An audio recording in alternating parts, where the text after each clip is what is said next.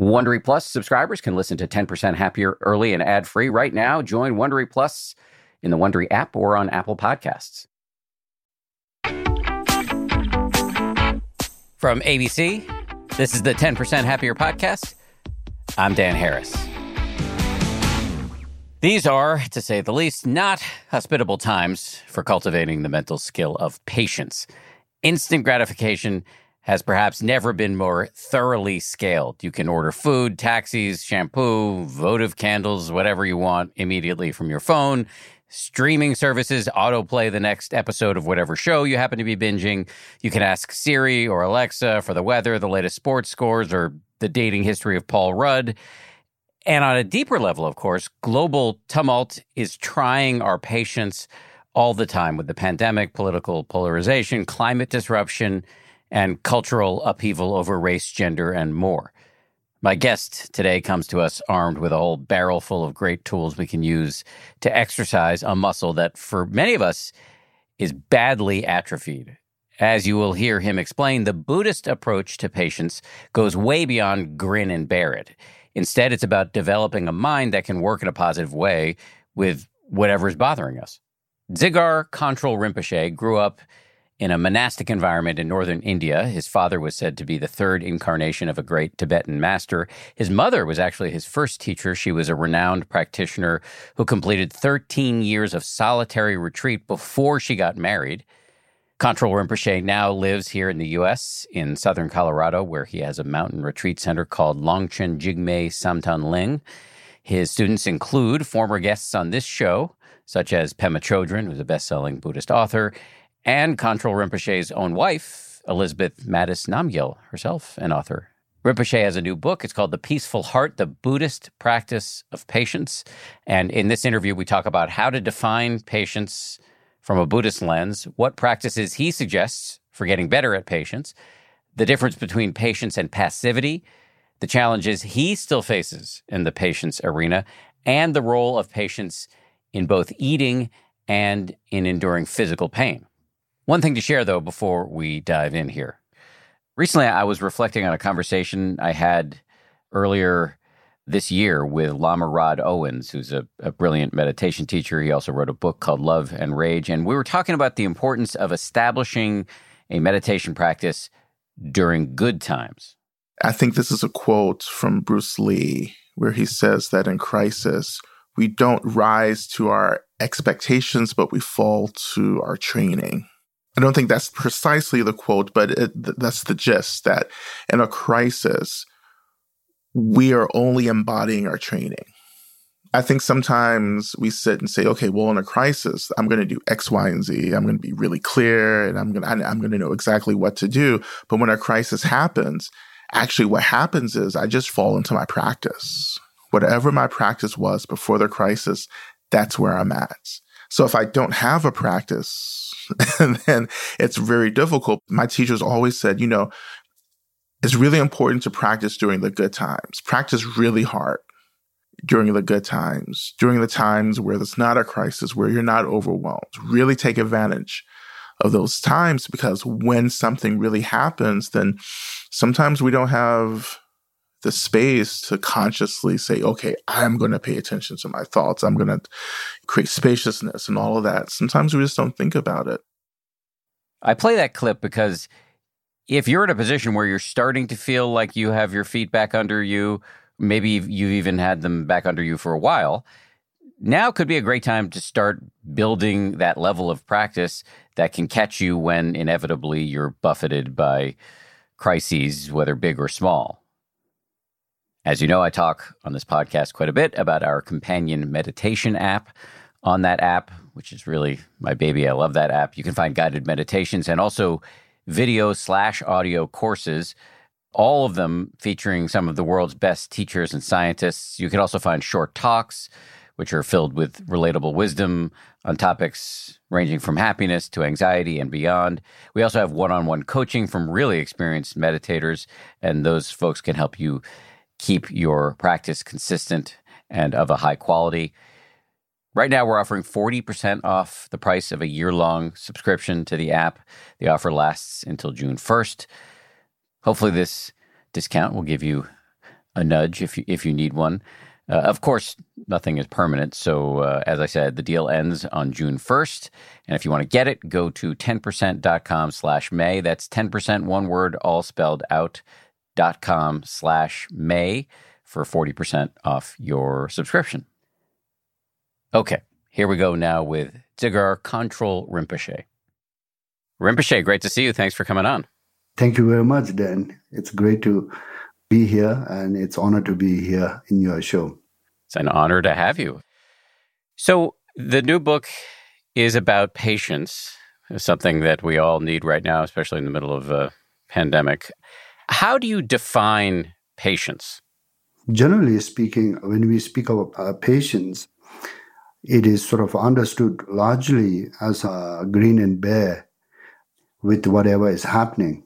But in the Buddhist teachings, in the Buddhist practice, of course, maybe initially you might have to kind of do or that a little bit while you are being agitated or while you are being irritated and while you feel sort of you need to kind of react. When you pass beyond that point, if you could just be present with what's happening in your physical, in the mental level, and in the emotional level, then the patience is much to do actually with how do you actually constructively respond to the situation. Now, His Holiness Dalai Lama always quotes this from this very book. If there's something you could do, why to worry or why to lose your temper? If there is nothing you could do, then what's the benefit? So you come to sort of explore your own sort of internal innate wisdom to see whether there is something that you could remedy. And if there is something you could remedy, then try to sort of get on with that skillful means and wisdom, and then not to lose yourself to the kind of emotion of self-destructive or any kind of painful state of anger or resentment. Or even if you don't lash it out, of course, if you lash it out, then it's going to be much more problematic.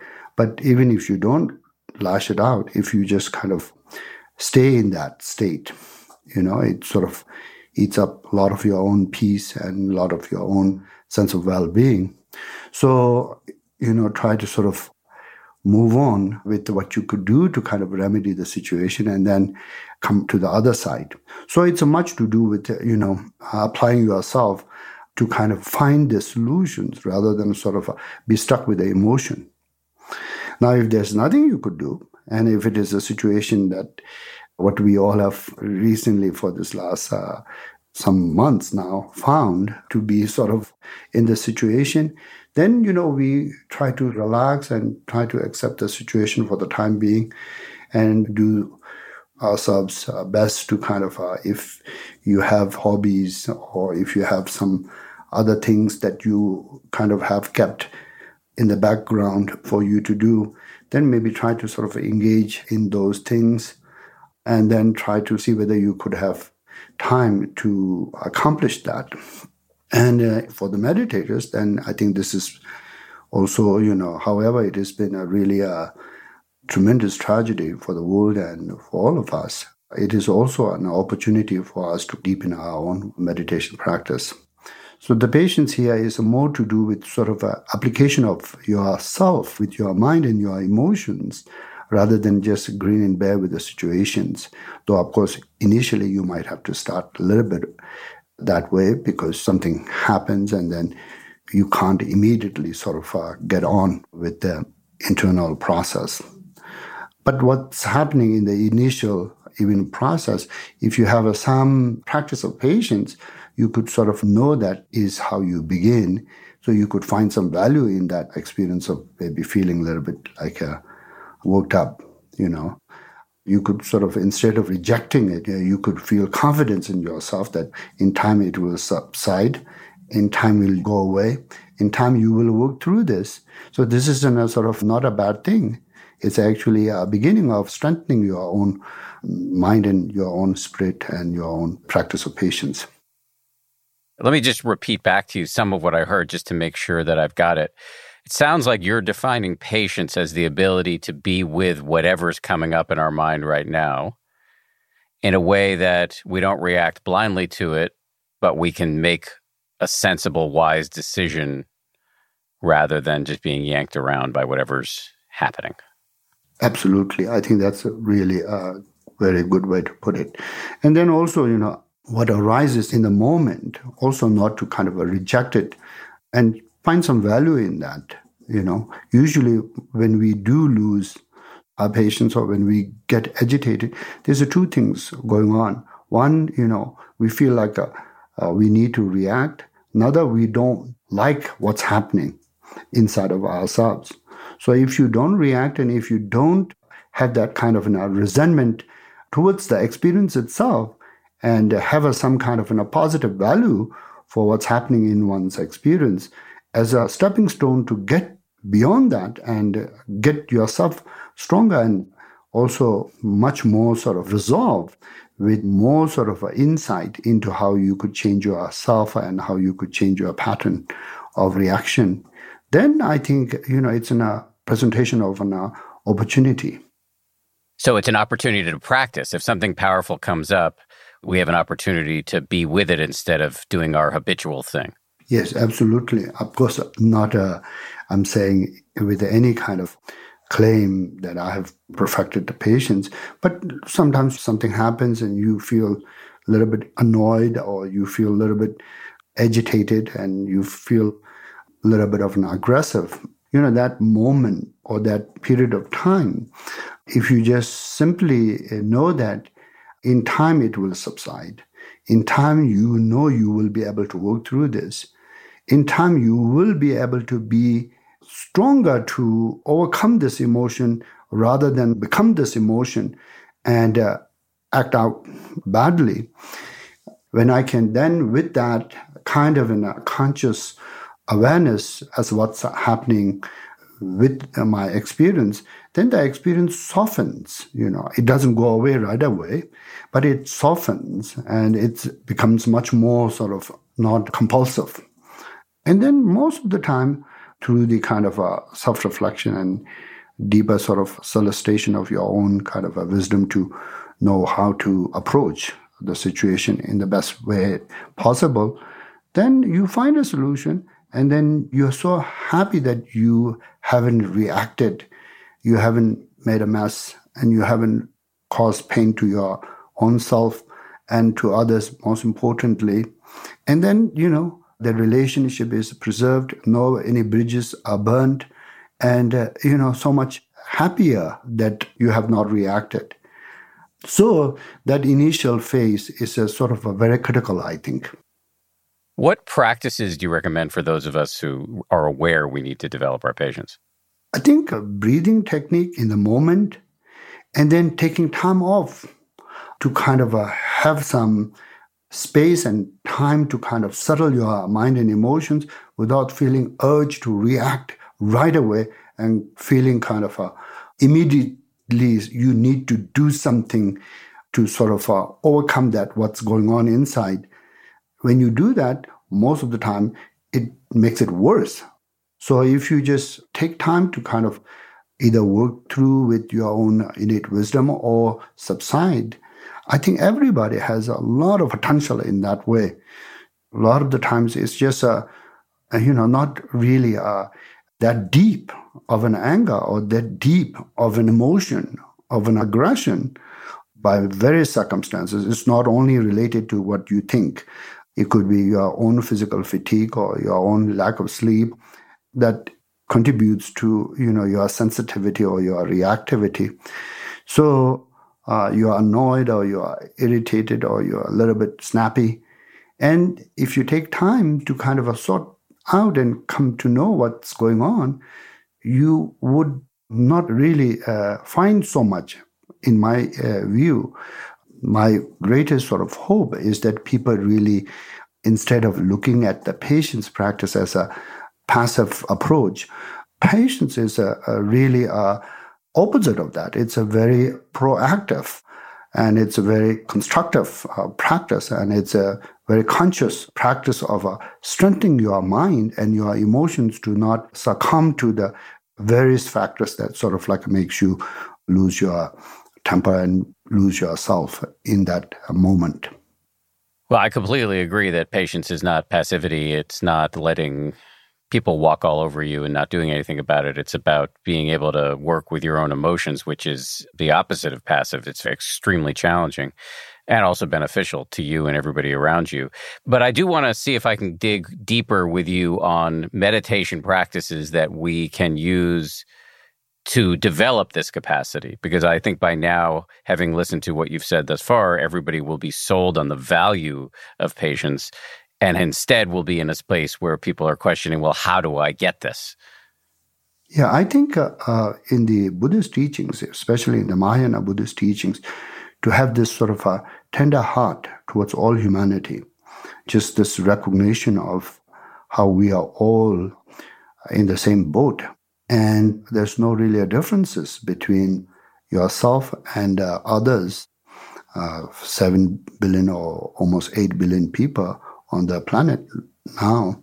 The differences, however, seemingly is there, is just in the outside, in the inner makeup of who we really are, wishing to be happy and longing to be free from suffering. There's no difference.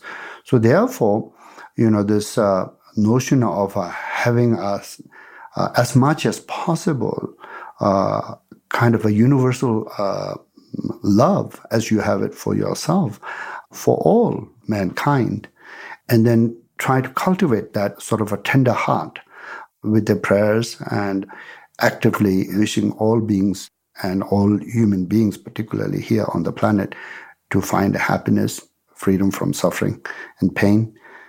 That is really the greatest valuable thing that we have in our human consciousness to achieve and to preserve. I once heard a Sufi master was asked by a student, what's heaven? And the master said, love in your heart. And then the student asked, what's hell? Lacking that in your heart. So, that being the kind of essential thing. Now, if you have that, then you have all of the happiness inside of you. And there may be some other conditions that can enhance that, but essentially you have all the happiness that you can ever experience inside of you. So that being kind of the overall training, which of course it's going to take some time and it's going to have some transformation needed. So, there's a value for patience on its own, but there's more value for patience if you actually have the patience to kind of protect that heart of yours in the first place, to have a sort of an ongoing tender heart or tender love towards all humanity. So I would really encourage in the Buddhist practice, the Maitreya practice, or the Karuna practice as a sort of foundation for the patience to be also done. Can you say more about what those practices entail, Karuna and Maitreya? The Maitreya practice is this sense of a wish for all humanity to be happy. When you first actually think, or may all humanity to be happy, may all human beings who are like myself on the earth to be happy, you might actually, not feel so much. But then when you look at inside, how you are always sort of like longing that kind of a happiness. And then if you could sort of like emanate the same kind of an emotion to accompany that wish for all humanity to be happy, and then have the same longing being transferred to all human beings who are on the planet, who are, for example, in this situation with the pandemic, to be also happy in this case, to be able to be free from this situation and threat, and be able to come back to the life as a normal and how it was before. So that would be the Maitreya practice. And then Karuna would be more like those who are suffering, those who are suffering. We know there are a lot of people who are suffering right now with the loss of family members and loss of friends and loss of parents or children in this time. So, to feel their sort of sense of a loss and the pain, and then hopefully to kind of join them in their sort of state for them to be able to kind of relieve from that pain in time, with being able to kind of move forward, and also to be able to, move forward with the grievances from the loss of loved ones, whatever the implications of that loss has affected them personally, how to have a sort of sense of being able to move beyond that. That would be more karuna, so connecting with the sort of state where they are, and then wishing them to be able to find a peace beyond that. On this show, we've talked a lot about, practicing friendliness or loving kindness, and also karuna or compassion meditation. So listeners, at least the ones who've been around for a minute, will be familiar with those practices. But just so I understand how you teach it, so with what you're calling a Maitreya practice or a friendliness or a loving kindness practice, you would sit and generate the wish that you yourself be happy, and then you would turn that wish out to all beings. And similarly with karuna or compassion practice, you would try to generate the feeling that all beings be free from suffering, and then when the feeling wanes, you just try to re-up it. Or is there more to the practice as you teach it? Absolutely. I think you said it very eloquently and in a very succinct. And sometimes when you don't feel so much the emotion, if you look at it inwardly, how you long happiness, then you have an example what you must have in a loving kindness for others as well. And then if you don't feel karuna, when you turn inwardly, and then how you long to be free from your own pain, you have an example right there to sort of emulate for others. So using yourself as a reference to project that same emotion for the others does the work of transforming your own self-centered mind and the habitual mind. So that's also very valuable. You've been studying meditation for many, many years, and you've just finished this book on patience. I'm curious, where is the edge for you? Where do you find yourself personally challenged in terms of practicing patience in your own life? Well, I think as human beings, we have a range of all kinds of emotions. So the challenge is always there to practice patience. And as I age and as I become older, what I find is I'm not so overthrown by the challenges. I have a certain kind of record of my own self, knowing that I can work through these challenges, and I can work through this kind of irritations or annoyances or a little bit of a sort of a spiteful that comes up. So I don't judge them so much when they come up. So I think this kind of a little bit of the maturation that I think I have, regardless of times here and times there, I feel I really value the patience practice. I know that the patience practice really, as an armor, kind of keeps my peace intact, and then I don't make a mess in my own mind. I'm able to keep my mind kind of clean and heart clean with the Bodhicitta practice as a main practice. And then also I don't burn any bridges with others, and I don't do anything harmful with the speech or, of course, any other actions. You said bodhicitta practice is your main practice. What is that? Some people won't know what bodhicitta is or how you practice it. The bodhicitta is this practice of keeping the flame of a tender heart or the universal love for all mankind or all living beings being kind of a essence of your spiritual path. How do you practice it? Knowing that there's so much seemingly differences in the outside, internally, how we are all made of the same mind that wishes to be happy, longs to be free from suffering, and we deserve to be happy, and we deserve to be free from suffering, and there's no really any gap, there's no any difference. So try to kind of embrace that. What I have a love for myself, that love being spread for all humanity.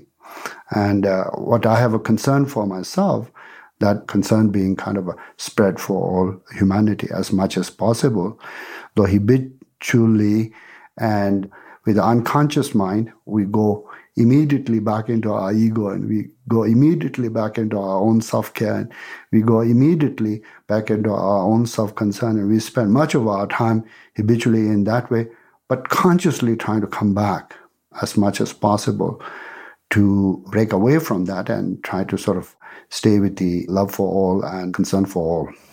So that's the kind of essence of the Bodhicitta practice. It was interesting to hear you talk about your own experience with impatience now after all of these years of practice. And you said something to the effect of, like, I don't judge myself when impatience comes up. It almost feels like the bodhicitta you've developed, this basic goodwill toward all beings, toward everyone, you can even send that toward the impatience as it comes up in your mind. When you meditate for a while, you become less and less judgmental with your thoughts and your emotions because, you have more direct contact with your thoughts and emotions in your meditative state. So you cannot even possibly always be judging your thoughts and emotions. You have to have some space, and you have to have some humor, and you have to have some patience because they are always, randomly occurring in your state.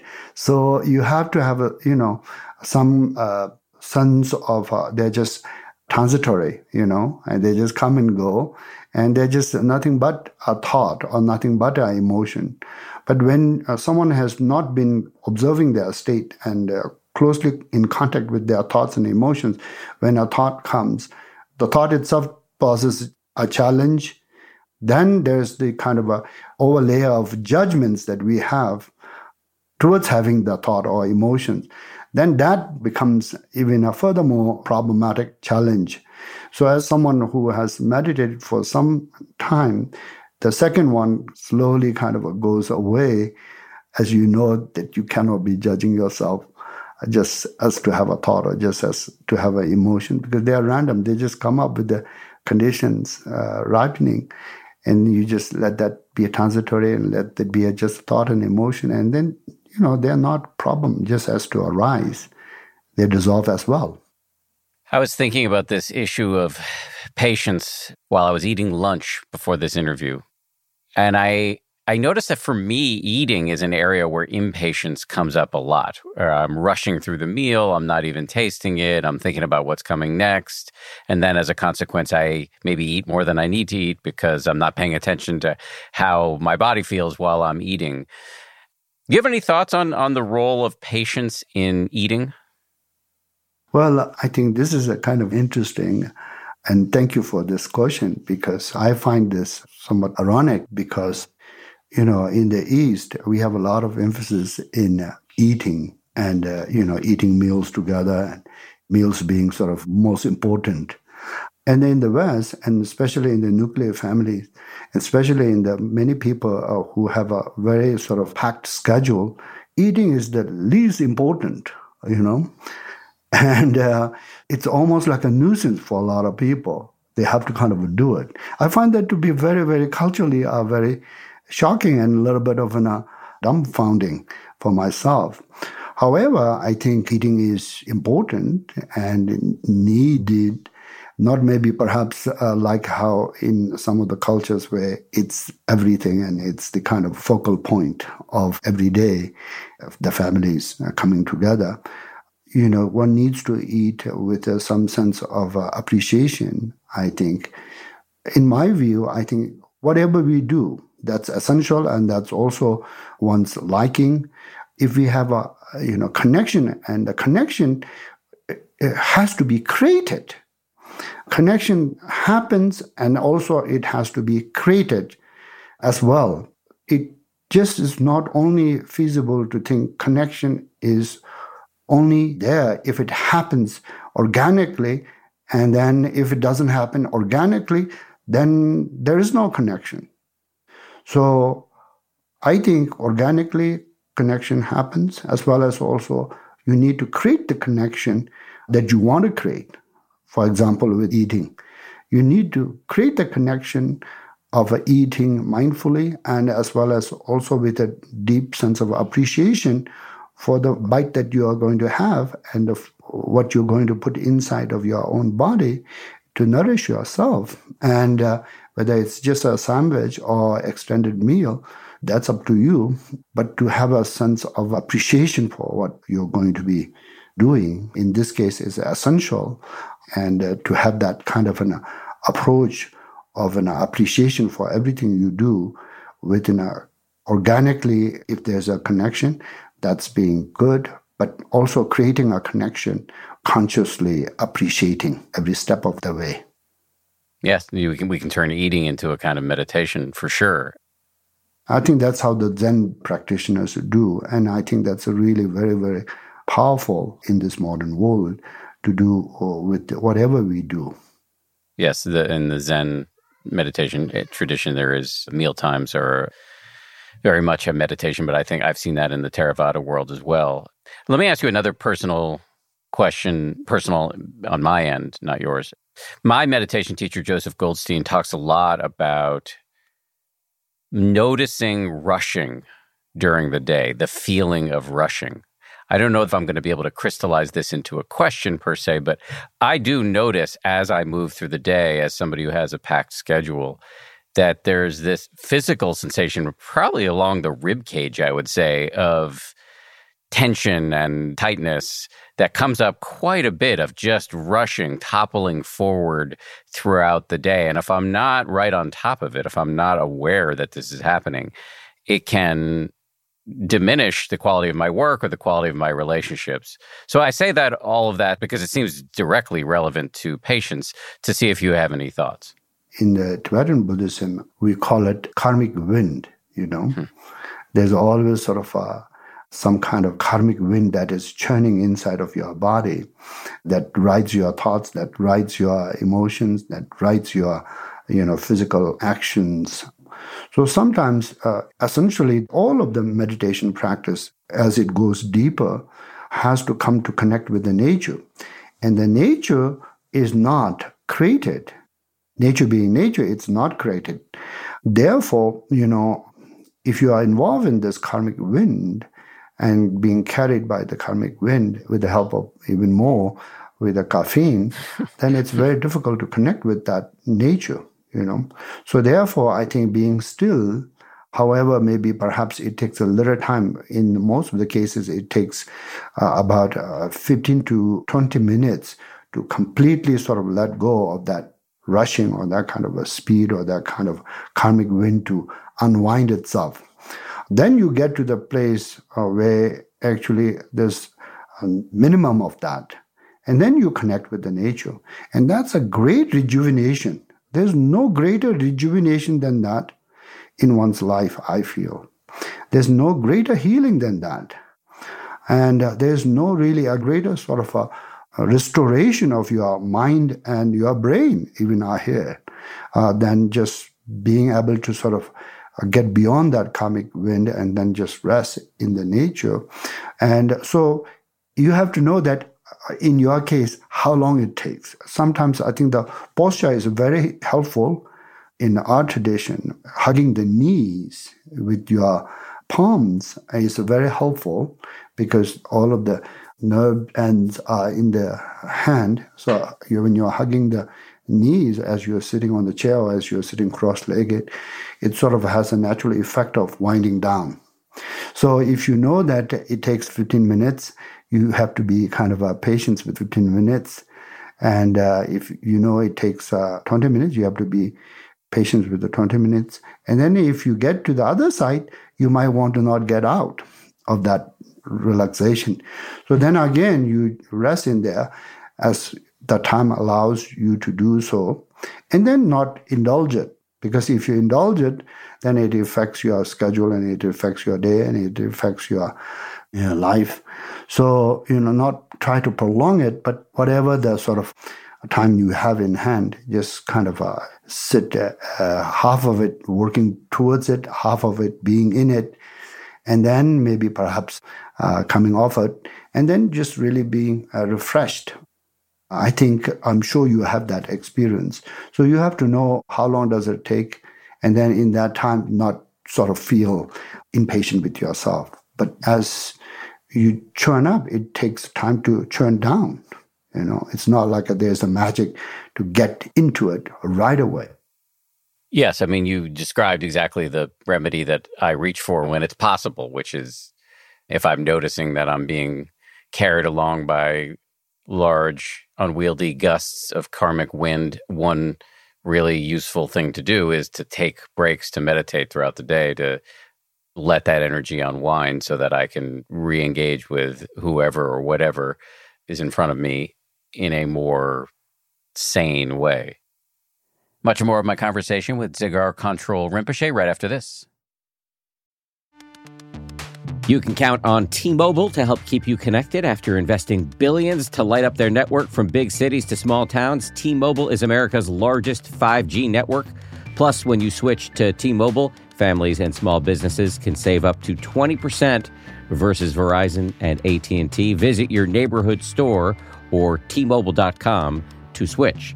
Plan savings with T-Mobile. Third line free on essentials via monthly bill credits versus comparable available plans. Plan features may vary. Credits stop if you cancel or change plans.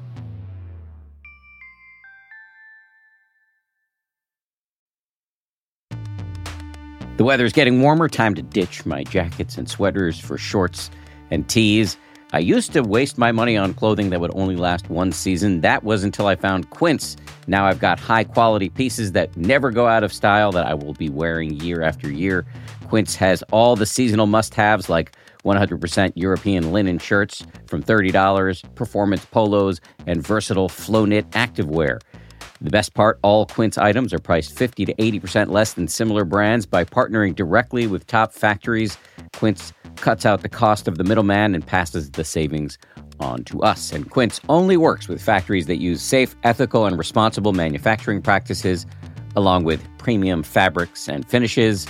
I just made a big order at Quince.com. I got 2 pairs of sweatpants that I've just had for like a week, and I already love them. I'm wearing them all the time. Sweatpants are a huge deal to me because I work from home and I want to look reasonably good, in front of my wife and stuff, but I want to be comfortable. And the Quince sweatpants do the trick. For me, the bottom line is they've got good-looking stuff at low prices. Not a bad recipe. You should go ahead and upgrade your wardrobe. Go to quince.com/happier for free shipping on your order and 365-day returns. That's QUINCE.com/happier to get free shipping and 365-day returns. Quince.com/happier.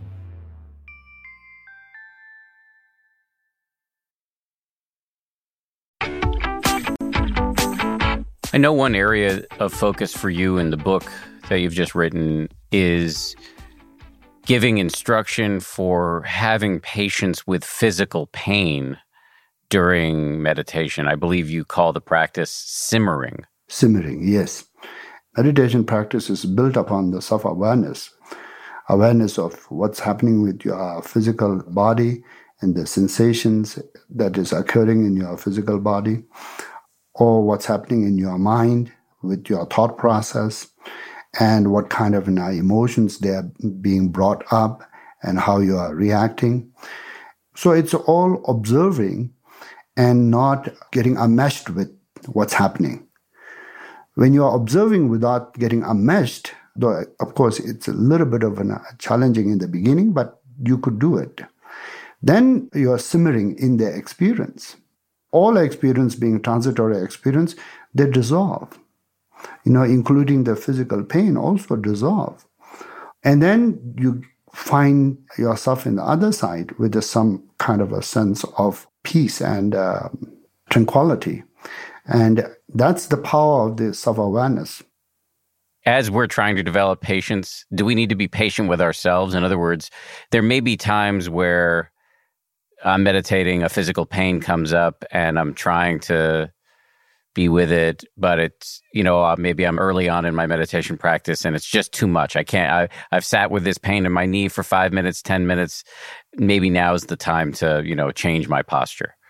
Yeah, I think that's very advisable. And I think for a lot of the Western people, the cross leg is very difficult. So I think sitting on the chair is a very good alternative, and it seems to have no really that major difference on the effects on the mind as how a mind needs to kind of get beyond the kind of activities and then connect with the nature. You've mentioned this phrase a couple times, connecting with nature. Can you unpack for us exactly what you mean by that? Well, when you get beyond the phase of first concentrating on the breath, then observing your thoughts, then noticing your thoughts arising and ceasing without getting enmeshed with your thoughts or emotions, then you arrive in a place of your own awareness being expanded where there is no really any kind of a focal point, but it's a panoramic awareness. And you see your thoughts and your emotions occurring in your state in that awareness. And then it also dissolves. And then sometimes for a moment, you might not have a thought or emotion, and it's just a lucid awareness. And it's a present, and it's clear, and it's very much sort of like you are feeling in the state of peace. A lot of people recall this as a sort of being at home. So that's the nature. And arriving at there is making the connection and connecting with it. So when you are enmeshed in the thoughts and when you are enmeshed in the emotions and when you are reacting, that nature is always there. Like the screen is always there while the movie is taking place, but we don't connect with that. But can't we view everything that happens in our mind, from embarrassing little thoughts about whether we need to make a dentist appointment, to petty resentments that come up, to powerful emotions, to, yes, the awareness that holds it all? Can't we view all of that as nature? When you are seated in that panoramic awareness, and then when everything is sort of unfolding and you are not enmeshed in them, then everything is part of the nature. But when you are enmeshed with your thoughts, when you are enmeshed with your emotions, and then, when you are reacting, that panoramic awareness is you're not self-aware. It's all happening in the kind of what we call it deep mental fog. But panoramic awareness, this arriving at panoramic awareness, it sounds to me, and it may sound to listeners, as something that's very hard to achieve. But if I'm hearing you correctly, you're saying as long as we're not enmeshed in our thoughts, so like I might notice that I'm having a series of selfish or petty thoughts, but as long as I'm seeing them for what they are, then I'm not enmeshed, and then I'm seated in. Am I correct in assuming that at that point, that's the natural awareness to which you're referring? Yes, that's right. Like if you're not enmeshed, yet at the same time, you are able to see them as a transitory state that arises and dissolves, like writing a letter on the water, then most probably you are in the nature. I'm sensitive to your time. Are there questions about patience or about your book that I should have asked but did not ask? No, I think you asked very good questions. I'm so much grateful for your show and your quest to reach out to so many people, to kind of just entice them to have a somewhat of an internal focus and internal discipline to observe what's happening in their own mind and in their own states. And then maybe perhaps find some interest in the discipline of working with one's mind. Because we know in the modern world and we know in the capitalist country, there's so much focus that goes on to outside, but very little focus goes into what's taking place inside of one's mind. That's almost like you should already know it to be a good person, or to be a decent person, or to be an intelligent person.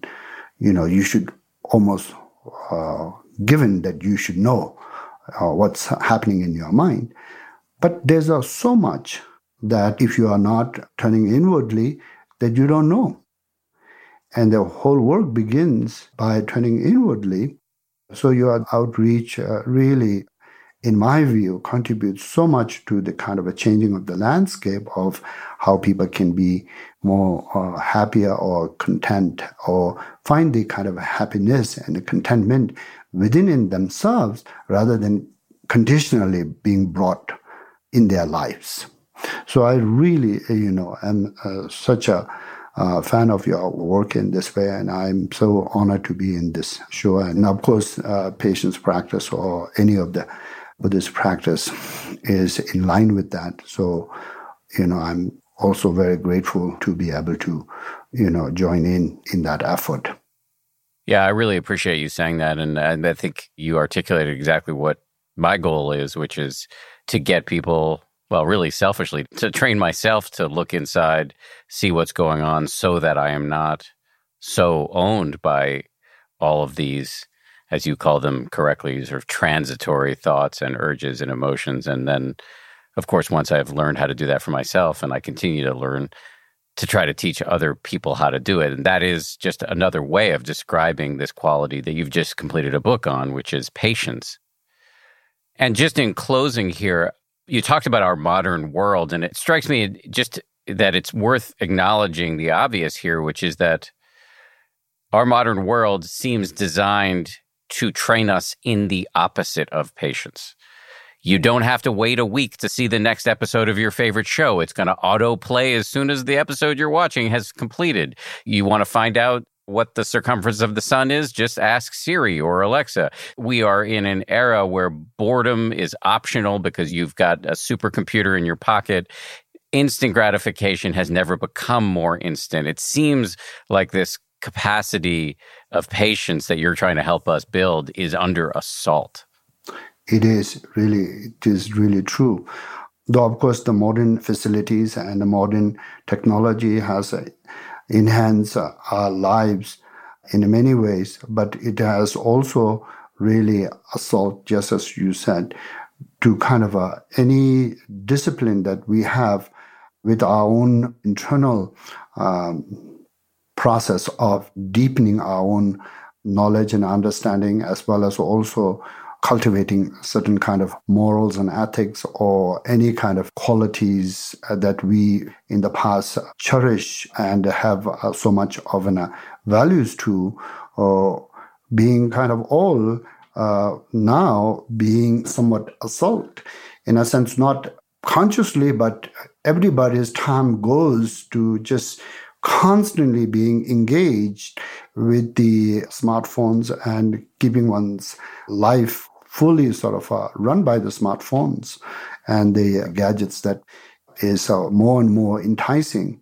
And how to break that, how one can sort of separate from that, we haven't really come to any good consensus. I think there's talks about how the social media and all of this is changing our lives and all of the new ways that we are living with smartphones running constantly our lives and having that in our hands constantly to check and be engaged.